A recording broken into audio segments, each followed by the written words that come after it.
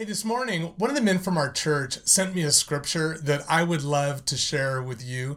It's Isaiah chapter 51, verse 11. And you know what? Normally, I am not a big King James Version guy, but in this case, I think the KJV fits beautifully. Hey, read along with me.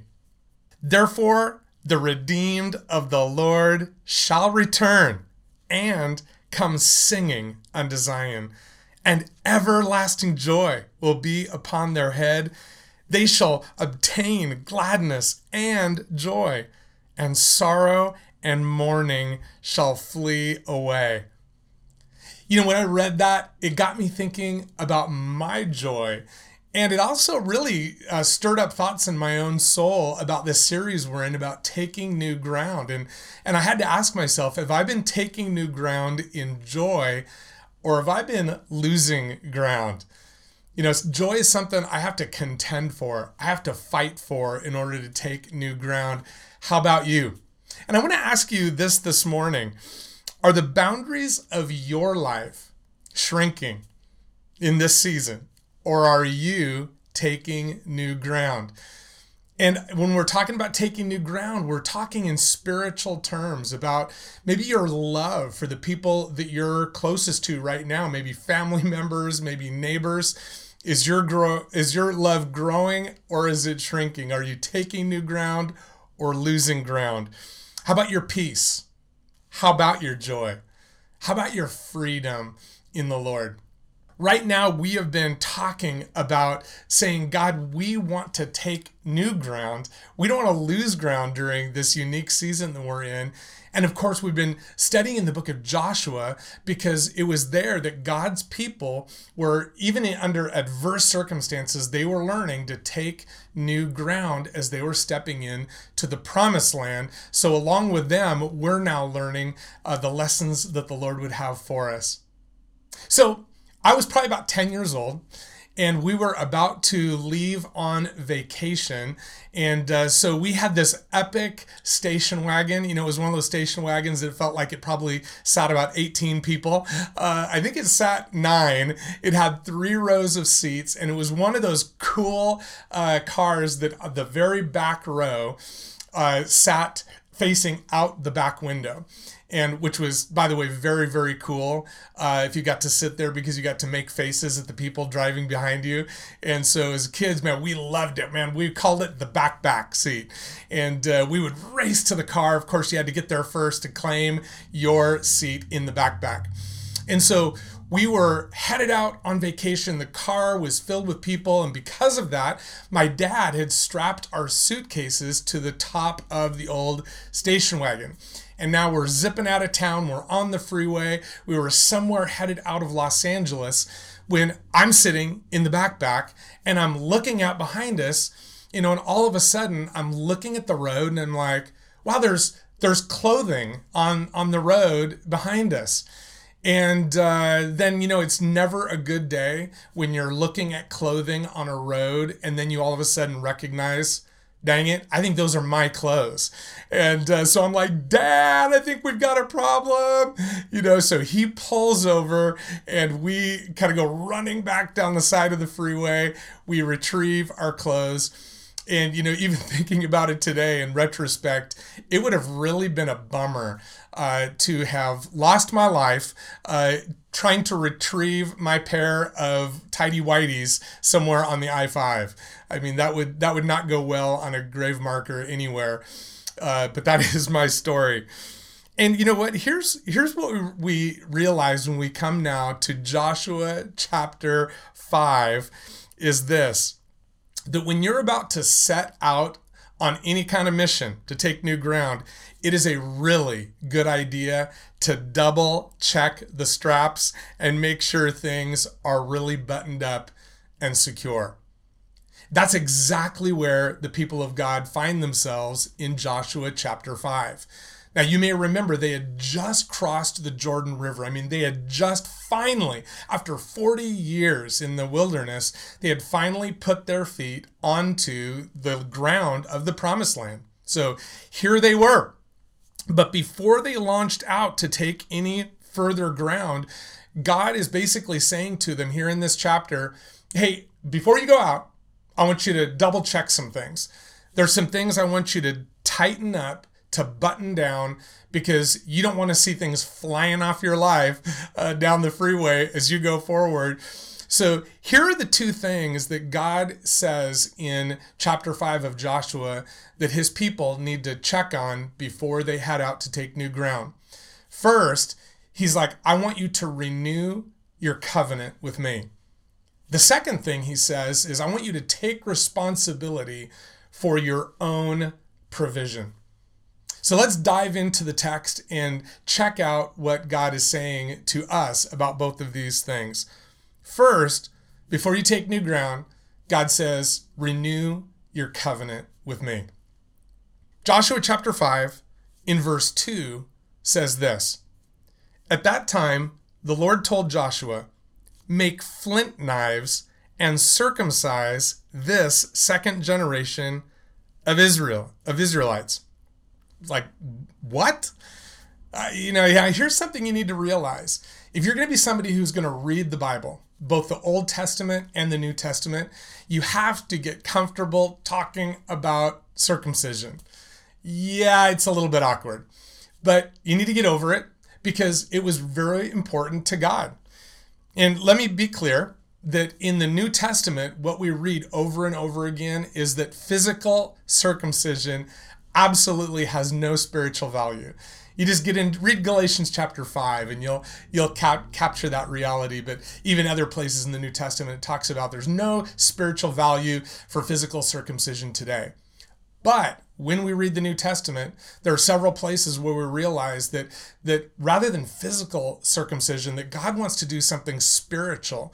And there's actually the circumcision of our heart, cutting away that dead flesh so that we can be people of new life.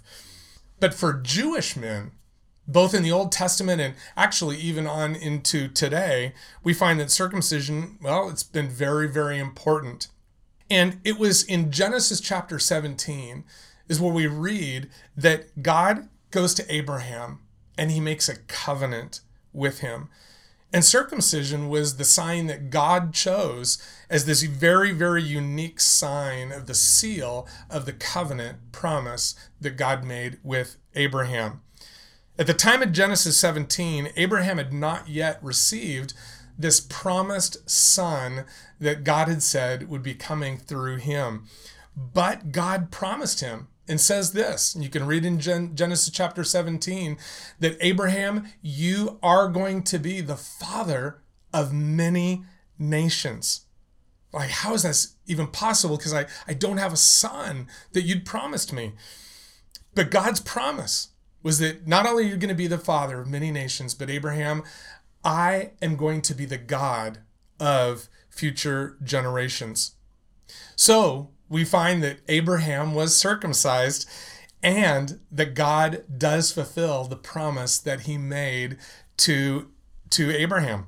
This covenant promise came through Isaac being born. And then, of course, through Isaac and in subsequent generations comes the whole nation of Israel. So God promised new life. And circumcision was to be the ongoing sign to future generations of Israelites that this was this miracle promise. And so that was the sign, circumcision. In fact, all the Israelite men from Abraham on had been circumcised. For hundreds of years, this covenant sign had been practiced, and it reminded them, God, we are your people, and you are our God. So even the men who'd been set free from slavery in Egypt had been circumcised. But now we get to Joshua chapter 5 and we realize that, well, something had slipped. There was a covenant that had not been renewed. And so we read in verses 5 through 7 of Joshua chapter 5, it says, those who left Egypt had all been circumcised, but none of those born after the Exodus during the years in the wilderness had been circumcised. The Israelites had traveled in the wilderness for 40 years until all the men who were old enough to fight in battle when they had left Egypt had died. So basically all the people who had been circumcised, all the men who'd been circumcised had now died. And so then it goes on and says, so Joshua circumcised their sons, those who had grown up to take their fathers' places, for they had not been circumcised on the way to the promised land. So an entire generation of God's covenant people had died off in the wilderness on the way to the promised land. And now here's this new generation, but they had failed to renew this covenant before the Lord. So God says, before you move forward to take new ground, you must renew this covenant. So let me ask you, what do you think this might have to do with you and with me? Well, let me ask you this.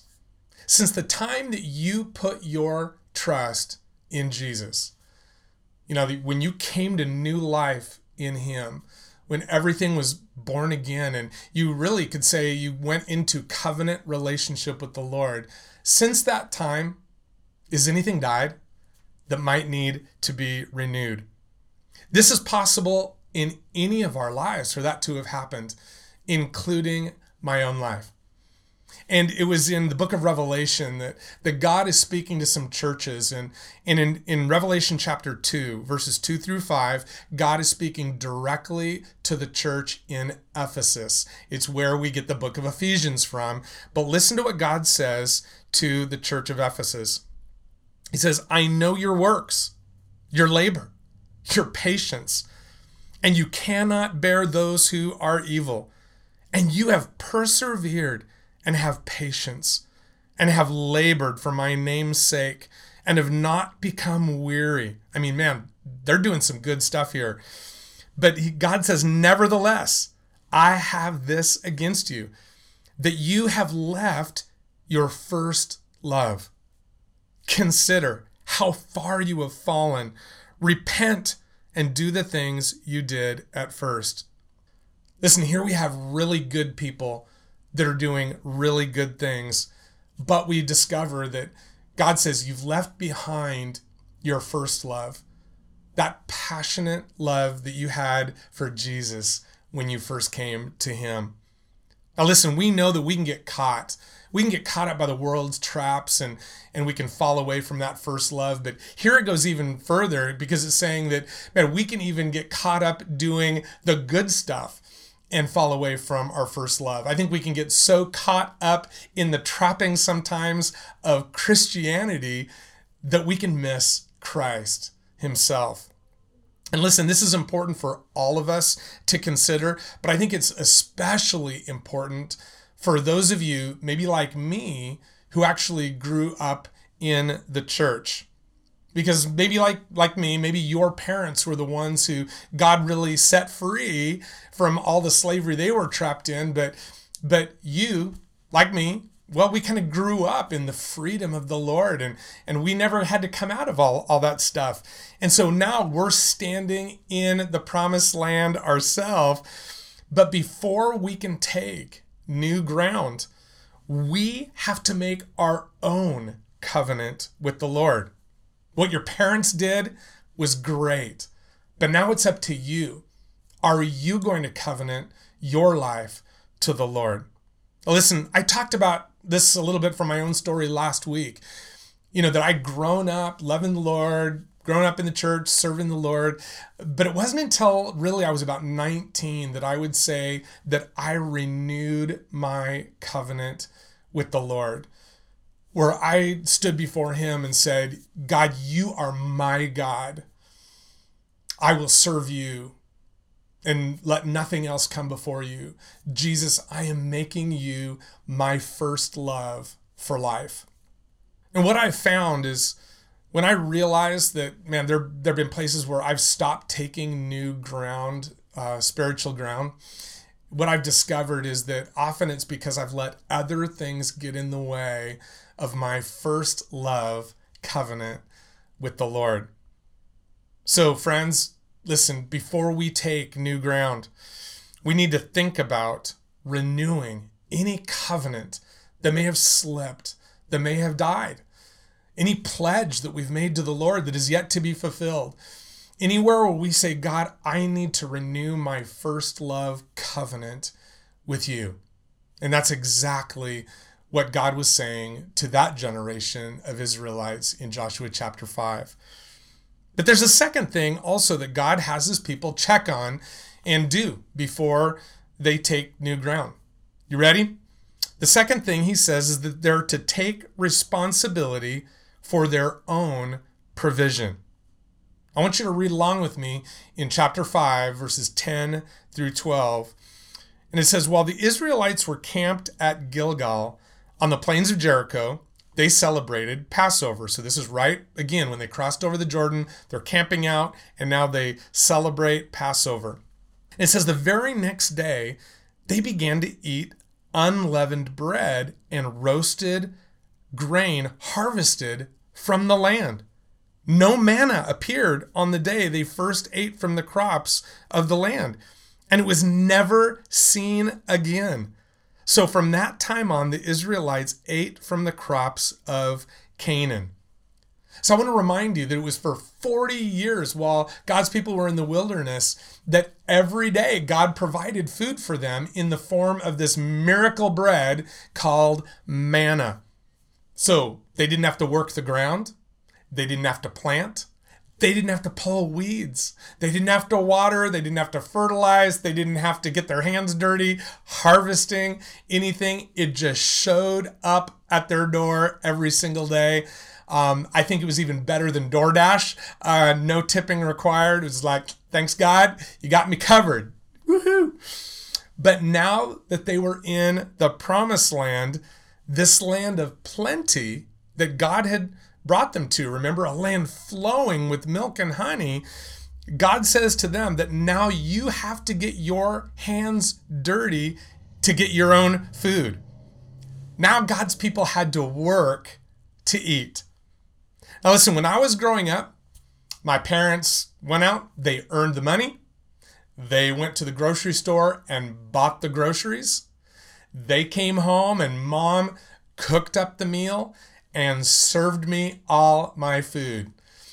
Woo! I mean, can you just remember being a kid? How great is that, man? I just get to sit back, receive, and enjoy. Man, it's so good just being served. In fact, I even, my mom may be watching, but Mom, listen, I love still coming to your house and you putting food on the table for me. It's like nothing tastes quite as good sometimes as Mom's cooking, right? But that's how many of us grew up. But there came a time when I had to grow up. I had to begin doing these things for myself.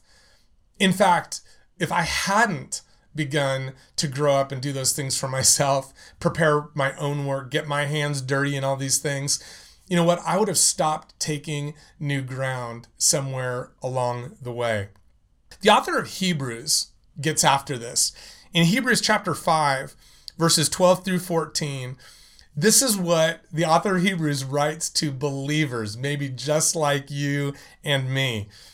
And he said, you have been believers so long now that you ought to be teaching others. Instead, you need someone to teach you again the basic things about God's word. You are like babies who need milk and cannot eat solid food. For someone who lives on milk is still an infant and doesn't know how to do what is right.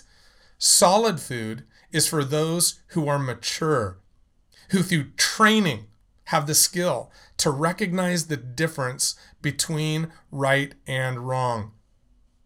Listen, when someone first comes to Jesus, listen, I think, man, we're just so blown away by the goodness of God. We can just sit there and say, oh man, I just love receiving the things of God. It's like, oh Jesus, come on, man, just a little bit more, just a little more, just pour out a little bit more on me. And we're in that beautiful place of just receiving the goodness, the grace, the mercy, the salvation of Jesus, right? It's just all so amazing.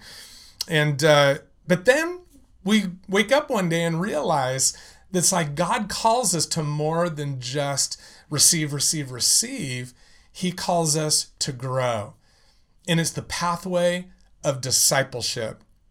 Listen, it's moving beyond breastfeeding where your mama is doing all the work And it's learning to put your hand to the plow, to get after it. This is where you and I have to learn, man, we've got to feed ourselves, right? Feed yourself. Get into the word. Be someone who is actually said to be approved by God because of how diligent you are.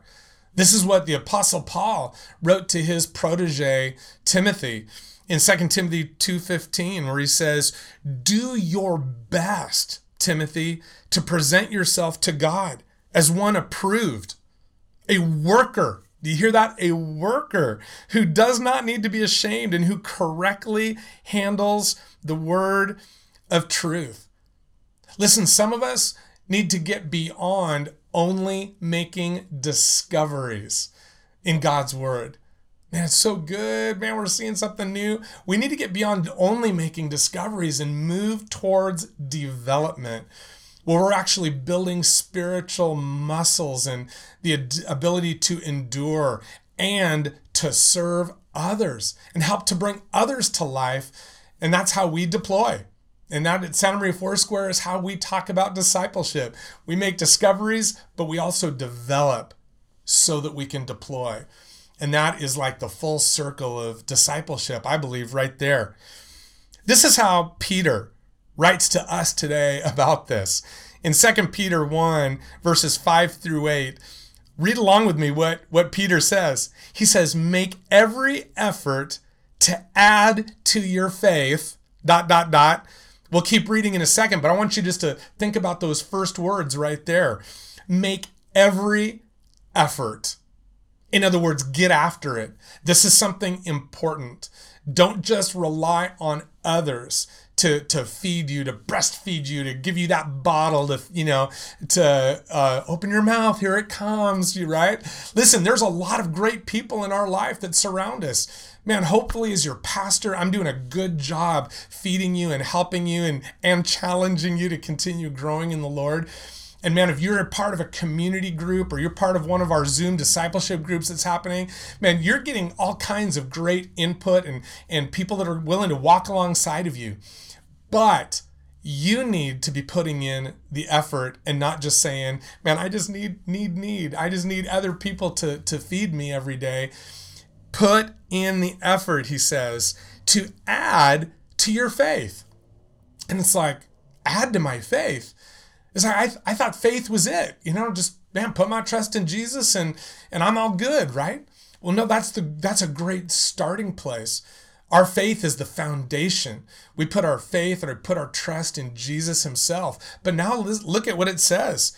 We're to make every effort to add to our faith goodness, and to goodness, knowledge, and to knowledge, self-control, and to self-control, perseverance, and to perseverance, godliness, and to godliness, mutual affection, and to mutual affection, love. For if you possess these qualities in increasing measure, they will keep you from being ineffective and unproductive in your knowledge of our Lord Jesus Christ. So, did you catch that? It says, as followers of Jesus, that we're to possess these qualities in increasing measure, right? That's discipleship. Discovering, developing, deploying, so that every day we're looking more and more like Jesus. We're becoming like our Savior and our Lord. That's discipleship. And it says that that's how we keep from being ineffective and unproductive. So what does that sound like to you? It sounds like, man, if we're going to take new ground, we've got to get after these things and stop only relying on others to feed us. But we have to take responsibility for our own provision, just like the Israelites did in Joshua chapter 5, when they realized one day, hey, manna's gone.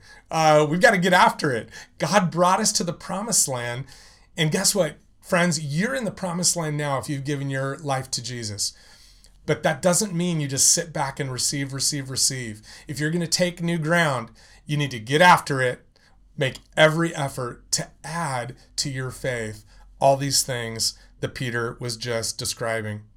So as we prepare ourselves in this season to take new ground, I want you to consider these two things that we've talked about right here. Number one, is there somewhere in your life where a covenant with the Lord needs to be renewed? Anywhere you may realize that maybe Jesus doesn't feel like your first love any longer. And today, why don't you take time to renew that covenant with him? Circumcision not required except of the heart. And secondly, you can ask yourself this as well. Am I taking responsibility for my own spiritual provision? Or maybe am I relying so heavily on my pastor, my friends, my parents, maybe my kids, that I'm not taking responsibility for my own life to become more like Jesus? Now listen, if you say, yep, I need to do those things today, we're going to pray right now. But can I tell you that in the Lord, there's no guilt, there's no shame, there's no condemnation. He takes us right where we are today, and he just welcomes us and says, I'm going to be here and give you my Holy Spirit to partner with you, to help you as you make new covenants and get after it in me.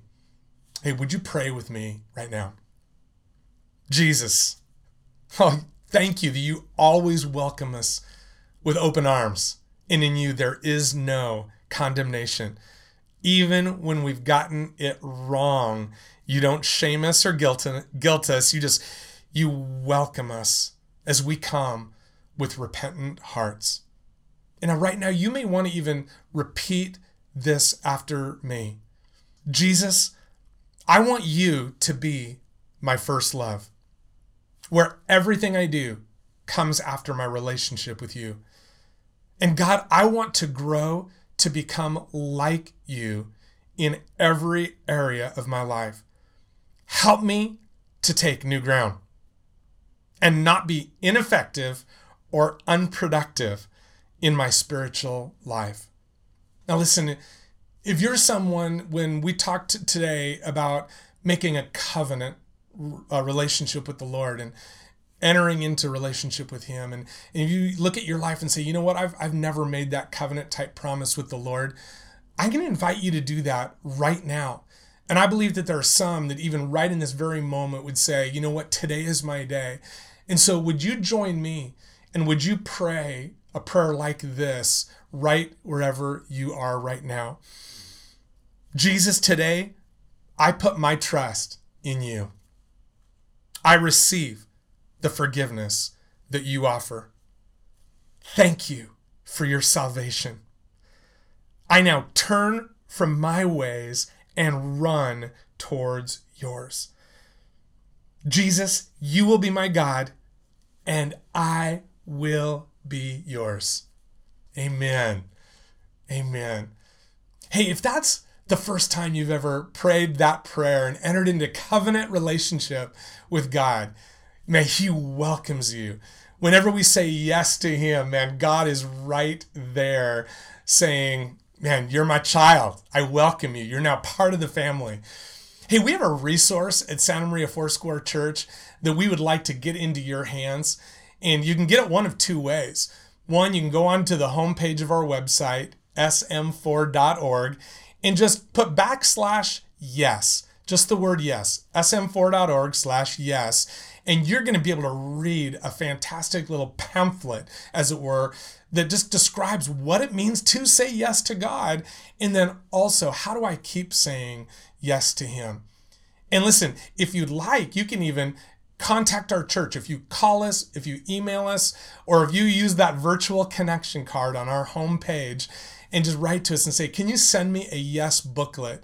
Man, it would be our honor to put that in the mail to you as well, because we just want to help equip you as you continue to say yes to God, and every day as you would renew your covenant to the Lord and say, you're my God and I am yours.